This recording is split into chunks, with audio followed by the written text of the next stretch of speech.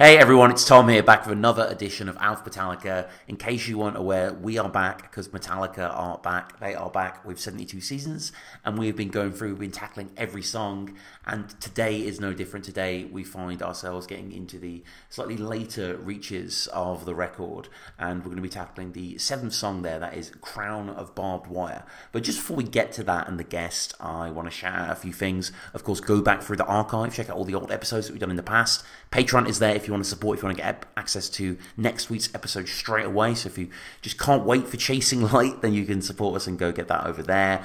Tell a friend about the show. Of course, you can follow us at Metallica Pod, and we're all over. So as I said before, this has been a great opportunity for me, not only to sort of reconnect with the band somewhat, and definitely to connect with the newer music, but also to chat to old friends, people we've had on the show. And my guest today was on for 4 episodes, which kind of crept up on me really, but there were 4 great ones. Bob, how's it going? Very good, man. Great to be back. It's great to be back, and we did Spit Out the Bone, No Leaf Clover, Fixer, but the one that really caught my eye, and I definitely do remember us doing, was the Load Reload. It's just called Load Reload Era Exploration, and it's like 80 minutes. And if we looked at a lot of the kind of odd miscellany from that area, like I remember the Motherload concert, right? The whole concept was great. Oh yeah, that was great. And you know what's funny about that is just recently I've been going through some old VHS tapes that I've had laying around and kind of transferring them to DVD and finding the Motherload stuff on there and some old, Load era stuff. I was just watching all this local news coverage of that free show that they did in Philadelphia in 1997 for Reload, and literally like an hour's worth of all this local Philadelphia news coverage that I recorded. That's beautiful. That's beautiful. Yeah, if people weren't aware, this was basically something where the band would get shipped out, and they really went all around. If a fan won the contest, I think there was 4 opportunities to win. They went to Wales, for God's sake, I'm pretty sure. Yeah. Some little remote village, and I saw it on your Instagram, and it's like an advert, and the whole conceit is the 4 boys, this is the Jason era, are in the truck, and the driver gets out, if I remember, and sort of asks what racket they're making, and James inside demands more beer. Yeah. There were a couple of versions of that too. I think one of them was, I gotta pee, or and right. Yeah, good stuff. Very good stuff. And your name sprang to mind not only because you've been on the show often. Obviously, we had great episodes, but I do follow you on Instagram, and I'm pretty sure you're always posting interesting stuff from horror movie locations, and you seem to go to those OG spots. Is there a sort of Metallica pilgrimage you've done in the past? Have you been anywhere like that historically? Oh yeah, dude. Mm-hmm. Definitely. I mean, I think we might have talked about it before, about the whole Dawn of the Dead thing. And the funny thing with that is I was into Dawn of the Dead when I was I was into Metallica, but I didn't know too much about Cliff. And I remember seeing a magazine with Cliff on the cover, and he was wearing the Dawn of the Dead t-shirt. And I was like, holy shit. I was like, 2 of my favorite things together. Yeah. It's meant to be. And so that's really been the sort of, that's my Mount Everest right there is Dawn of the Dead. And going to, talking about locations, we've been out to Monroeville, Pennsylvania, where they filmed Dawn of the Dead at the mall there, and multiple times. I mean, we've been all over that mall. We've been in the inner guts. We've been in the places that are closed that were used in the movie that aren't there anymore. We've been on the roof. I mean, it's pretty wild. We're actually going there in a couple of weeks for Living Dead Weekend, which is a big convention that they hold there related to Dawn of the Dead, obviously for its 45th anniversary. But yeah, it's fun. It's good stuff. 72 seasons then. Let's get to the matter at hand here. What's been your relationship with the record? I mean, when Lux dropped, instant excitement, right? Oh yeah, dude. I mean, I remember the morning that dropped, there was all this buzz going around on the socials and on the forums, and I think I had just hopped on the main page, and I saw that everything had started to change on Metallica.com, and I was like, oh shit, this is happening. We'd been hoping that it was. We're yellow now. Yeah, and I got to say too, the yellow theme at first I was a little like, huh? Yeah. But it works because it pops every time I'm in the store and I see 72 seasons on vinyl sitting there. I'm like, wow, that's very eye catching. But yeah, I mean, it's it was Christmas in November basically when Lux dropped, and it was Christmas, about a month ago when the full album came out, and Yeah. I love it. I know some people are a little divided on, oh, it's a little cut and paste, or it's too long, or this and that. But I mean, again, the numerous times I've been on, I've talked about how I've never gotten off the train, and I've always been, the biggest cheerleader when it comes to Metallica. Obviously, stuff like Lulu. I mean, I get it. I understand why people don't like that. but for 72 Seasons, I mean, this record was really kind of what I envisioned the next Metallica record to sound like after Reload, if that makes any sense. Like how I kind of heard it in my ears, where it's very modern sounding, and I don't know. It's kind of hard for me to really, verbalize what was going on in my head when I would think of the next Metallica record, but I also think too that it's thematically what Saint Anger could have sounded like if it was more focused, right? If with the lyrical content and what James was trying to get across. I think there's some shadows of what he was doing with Saint Anger, but again, being unfocused and having everybody contribute to the lyrics, it was very scatterbrained, Yeah. Well, yeah, I just to go back to just one thing you said about the yellow as well. A new appreciation I have for the yellow, which I do totally love as well. Like, I think it's just such an audacious choice, really. It's kind of the opposite of the Black Album, right? It's like stark, traffic light sort of thing. But watching all the live clips and just seeing like Rob's yellow bass and the yellow kit and the strip of yellow around the stage and the stadium, like it's beautiful. It's like inspired design. I think it looks great. Yeah, I mean Turner Duckworth again, knocking it out of the park with the album design, and I'm sure they had a say in the coloring too. But I mean, it's great. It's something different for them too. Yeah, good.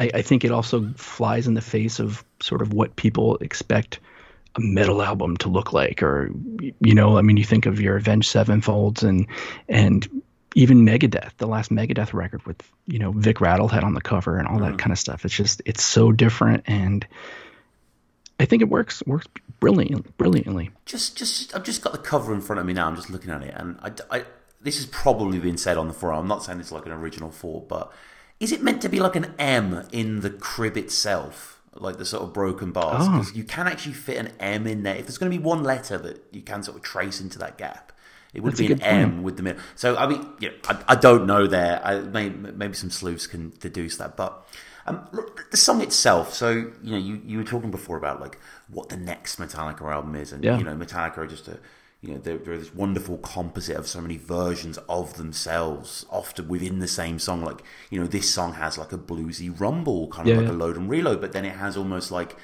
Death Magnetic style riffs that are really kind of, quite repetitive and quite sort of jackhammer. So we get into the song with the chords sort of crashing down, and then we get into, when you first hear the song, you think this is just the beginning of a riff, that na na na na na na na na na na. But I do really appreciate how it just keeps continuing, like it becomes the bedrock rather than the connective tissue, and then you have the other riff kind of building on top of that, which is obviously what they love to do this one. They love to have a note going.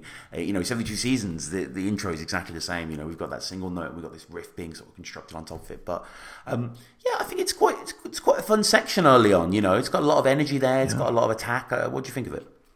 Yeah, I've been listening to it a lot, obviously, in preparation. But I feel like this song in particular almost sounds kind of Load Reload-esque with the greasy kind of riff, and definitely that section after the second chorus where it kind of goes into that. Oh yeah, hell yeah. That reminds me of Cure. Definitely. And especially that breakdown, the way Lars is playing that, I'm like, I was just waiting for Rob to do some slap bass there because it sounded like it would fit there. But it's a concise little toe tapper, and I think I have a newfound appreciation for it after listening to it with my third eye, basically, in preparation for this. And I'm like, wow, I definitely appreciate this song a little more now, I do as well. Again, I'm not going to say it's like one of my favorites. I think for me is Lux and 72 Seasons are the two that like are just above this sort of quality. And again, I'm not, I'm the sort of guy that maybe likes Kill 'Em All over this, you know what I mean? And this is very Kill 'Em All-ish.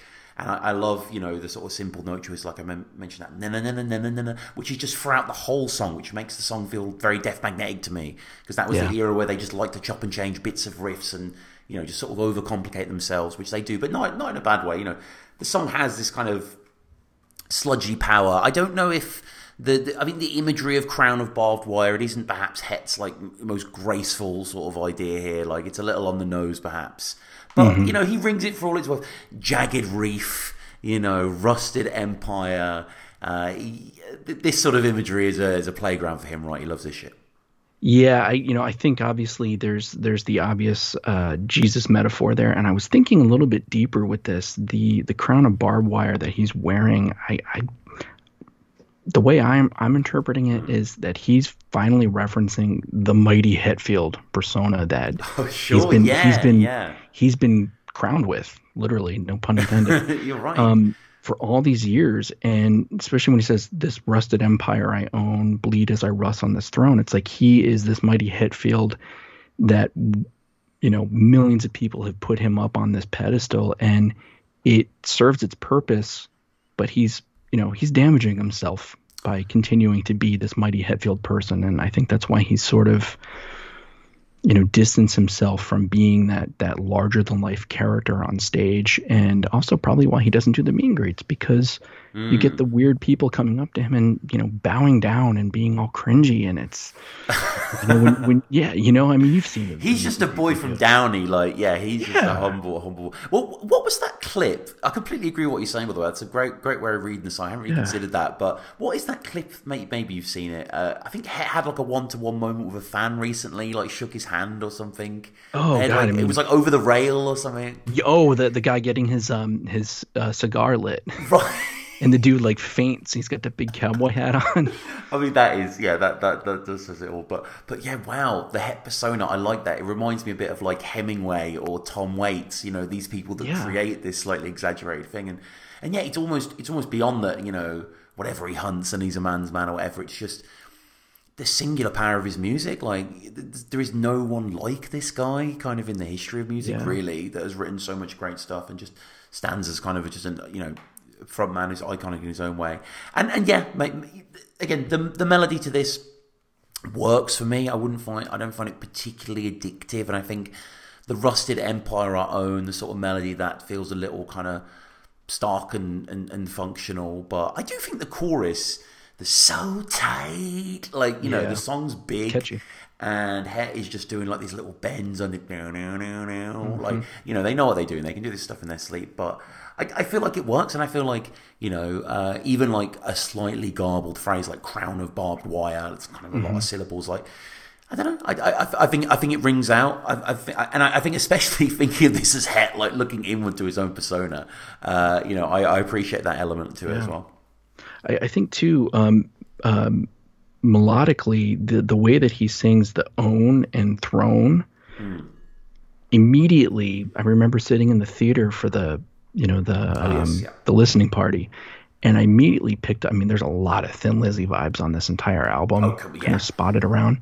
But the way he sings own, that own sound reminds me of Romeo and the Lonely Girl from Thin Lizzy's Jailbreak. Yeah, great song as well. All on his own, that kind of thing. Oh, poor Romeo. Yeah, good tune. Yeah. Yeah, I like that. Yeah, there's a lot of Lizzy. I can't remember exactly what the song we were tackling before. It might be Shadows Follow, but just, certain ways they just descend at the end of a line, like a bit like Emerald or something, definitely. That sort of stuff's obviously. Yeah, I always liked that, because Lizzy were like a band that I was into as a kid, like just because my dad listened to them classic rock. And it was always quite edifying for me when I got a bit older and got into Metallica. I was like, oh shit, James and Lars love Lizzy. I was like, okay, that's cool music for me now. It's just like, see, Dad, look. Yeah, exactly. I was like, oh my God. My heroes like your shit. Yeah. They also like Diamond Head, and I know you hate those guys, but still, it doesn't, they were good stuff. So, So we do have that Cure sort of breakdown afterwards, which is so right. And again, it's so like, I don't know, when you just look at these riffs, on a tab, it's mind-blowing to me. Every time I look, it's like they're so simple. They're like 2 or 3 notes, but they just work, and they feel quite expansive, and they feel big. And that yeah, you're right. It's very Southern Fried, isn't it? And it's very that sort of world. Kirk's solos on this album. I mean, traditionally I'm quite harsh on Kirk, his later era. But what do you feel about his solos on the album and also this one in particular? I think I feel like this time Kirk showed up, where Hardwired, obviously we know the whole story about the phone and this and that. He didn't show up. He may have been going through some stuff. Who knows? Obviously he's talked about how he's been sober for X number of years now, which is great. I think he's focused. I'm not a musician, so to me the guitar solos that he brings, I think they're great. They serve the purpose of the song. I honestly, I mean, right now I can't really hum any of the solos like I would. It's not like Unforgiven, is it? I mean, yeah, frank, it's not that. But I think it felt very load reload the way that he's playing on this particular track. I like them. Yeah, I think they're fine.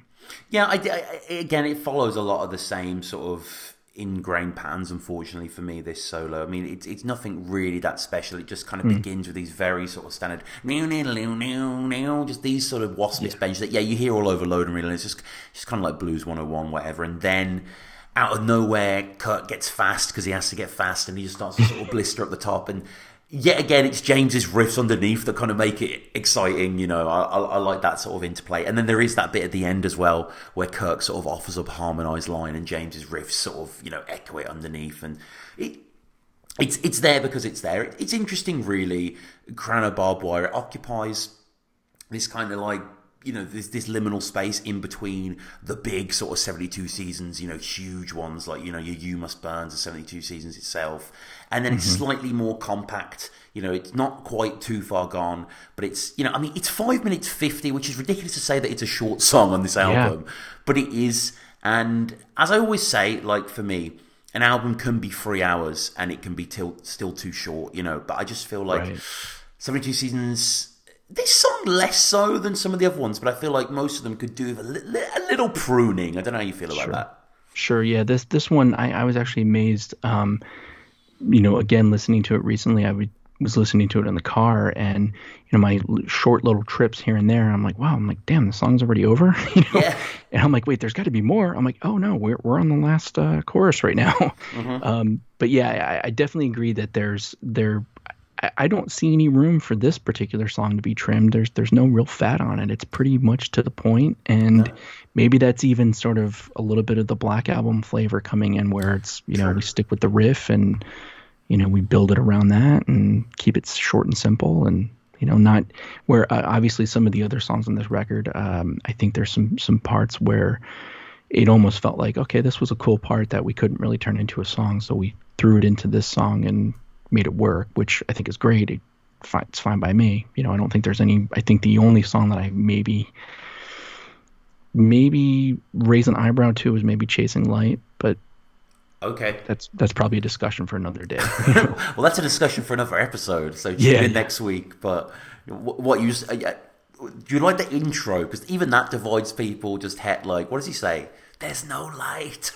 yeah. I'm like, and I think too, the other thing I was thinking about this too, again, going back to seeing this in the theater at the listening party, because I refrained from downloading it. I didn't check it out, before the leak. The leak had come out, I think, like the day before, and maybe I did get it, but I didn't listen to it because I wanted to listen to it in the theater the way it was intended to be, and that's both a good and bad thing, because I have images associated now with the song. So it's like when I hear the song, I think of that sort of Matrix-y kind of video with the hand coming up and all that weird stuff and the gears and all that cool shit. But then same thing with Chasing Light. All I see is that sort of DOS, Atari looking weird blinding light thing that will cause seizures, Yeah.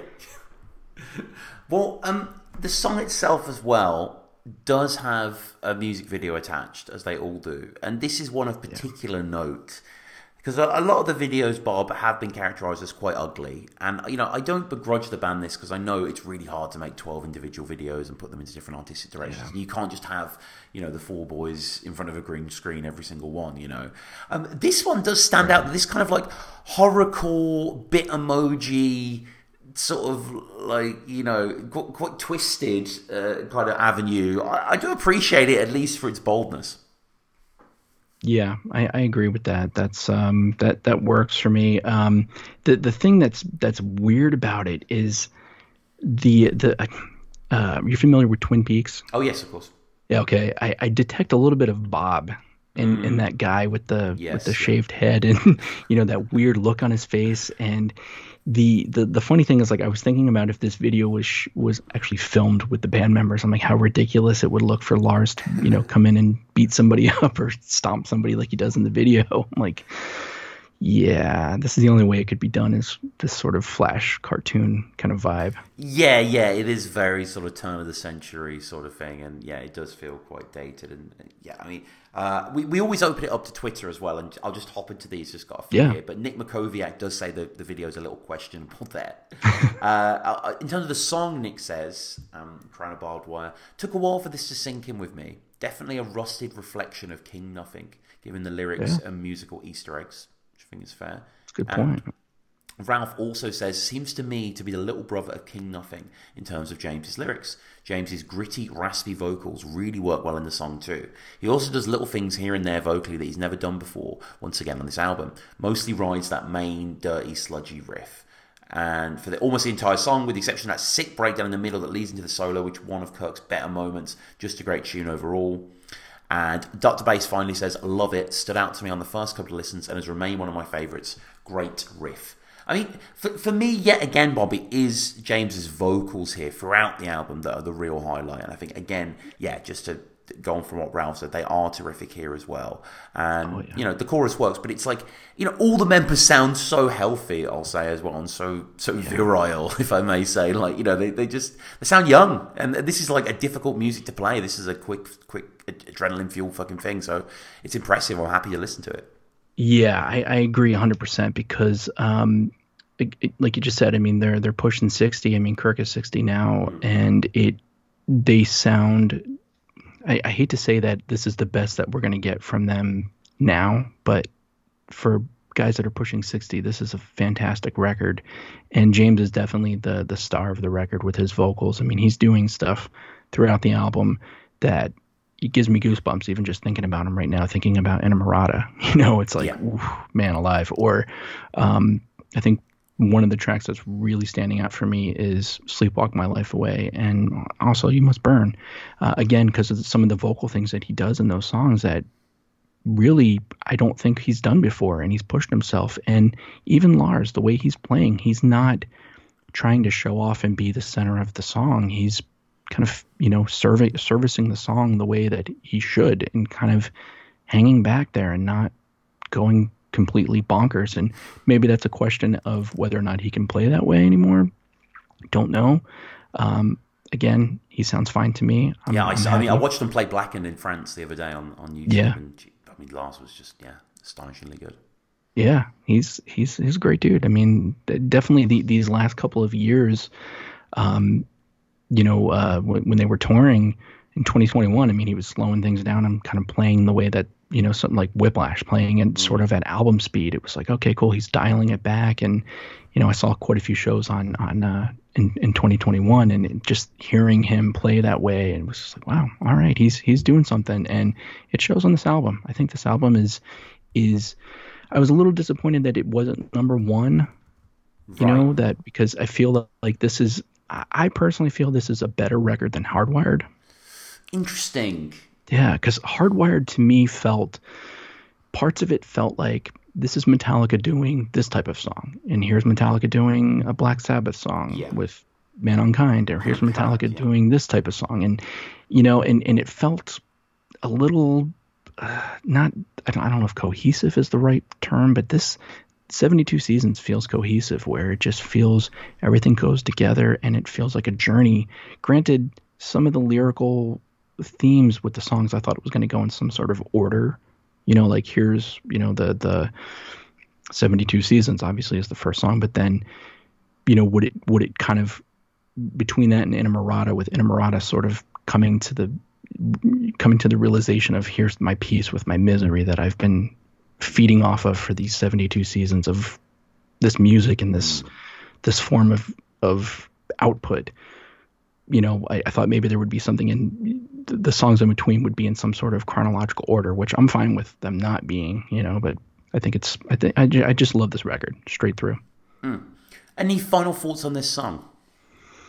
Like I said, I've gotten a new appreciation for it after listening to it with a finer ear, where I think, obviously we've got the singles, but I think also the first side or the first disc of, the vinyl and stuff, it's like we tend to focus on, it's sort of front heavy. You look at some of the older albums where you think of, like Load, for instance, the first 7 songs, pretty flawless. And then the second side, but I feel like this sort of falls into that, but now I'm appreciating it more for sure. So what about seeing them live? I'm certain you must have some dates in the calendar. Oh yeah, I'm going to Chicago next year. Okay. I got confused when the dates got announced, because, like a true Metallica fan, I just see the shiny stuff and I don't pay attention to the fine print. And I'm like, oh shit, we're going to be in Chicago for, this horror convention, and this happens to be like the same day or whatever it is. And I'm like, how are we going to make that work? And then I was talking to my friends at in Podcast for All, and they're like, oh yeah, it's a shame you have to wait a year for your show. And I'm like, oh 2024, shit. And obviously I grew up in New Jersey, so if I still lived in New Jersey, I would be going to the Jersey show this year. But oh well, I'm fine waiting for Chicago next year. Let the band sort of get the rust out and figure out how to work the stage and get the songs sounding great and bring it on in Chicago. That is something they're going to reclaim, that rust. Don't worry about that. Absolutely. And Pantera and Mammoth, Soldier Field it is next year, if people want to know as well. Are you going on the Pantera day or the... both days. Oh, both days. Of course you are. Yeah. Of course you are. Yeah. But I love Pantera obviously, but Mammoth WVH. I'm a huge Van Halen fan. So as soon as I knew that Wolfgang was bringing out an album, and I've played that to death. That is a really solid record as well. So that's a great set, man. That's a great set. So, as always, guys, get in touch with me, metallicapod@gmail.com. If you want to come on the show, you want to discuss a song. As I say, we'll be back next week to do Chasing Light. I'm sure Bob can't wait to hear our thoughts on that. And, and then we'll be back again for If Darkness Had a Sun. And we'll just, we're going to keep going. We're going to tackle the whole album. So, Patreon is there as well if you want to support, if you want to give back to the show. Support us on Twitter as well. Support, you can follow us on Twitter as well. Go back through and check out the episodes we did with Bob. They were fantastic. Again, Spit Out the Bone, No Leaf Clover, Fixer, and the Load Reload era exploration. Bob, what about yourself? Is there anything to promote or? I as I just mentioned in Podcast for All, I tend to pop up on there as one of the horse flies that they have. Okay. I'm sort of an unofficial member of that show, but I also restarted my own podcast, Constriction Pictures, which is mainly focused on horror movies, but it's basically about movies that grip you, that have grabbed a hold of you and constricted you and have stayed with you for your entire life. I think I've got maybe 6 episodes in the can already on various platforms. And then on Instagram, I've got a thing for that podcast. But then I also have Sweet Boa Horror VHS, which is basically going through my horror VHS collection and kind of putting that up one tape at a day. It's fun. Awesome. So, yeah, definitely go check out that show, guys, and go back through and listen to the old Alpha Metallica. I've been your host, Tom, and Bob, thank you again, sir. Yeah, man, thank you. Cheers.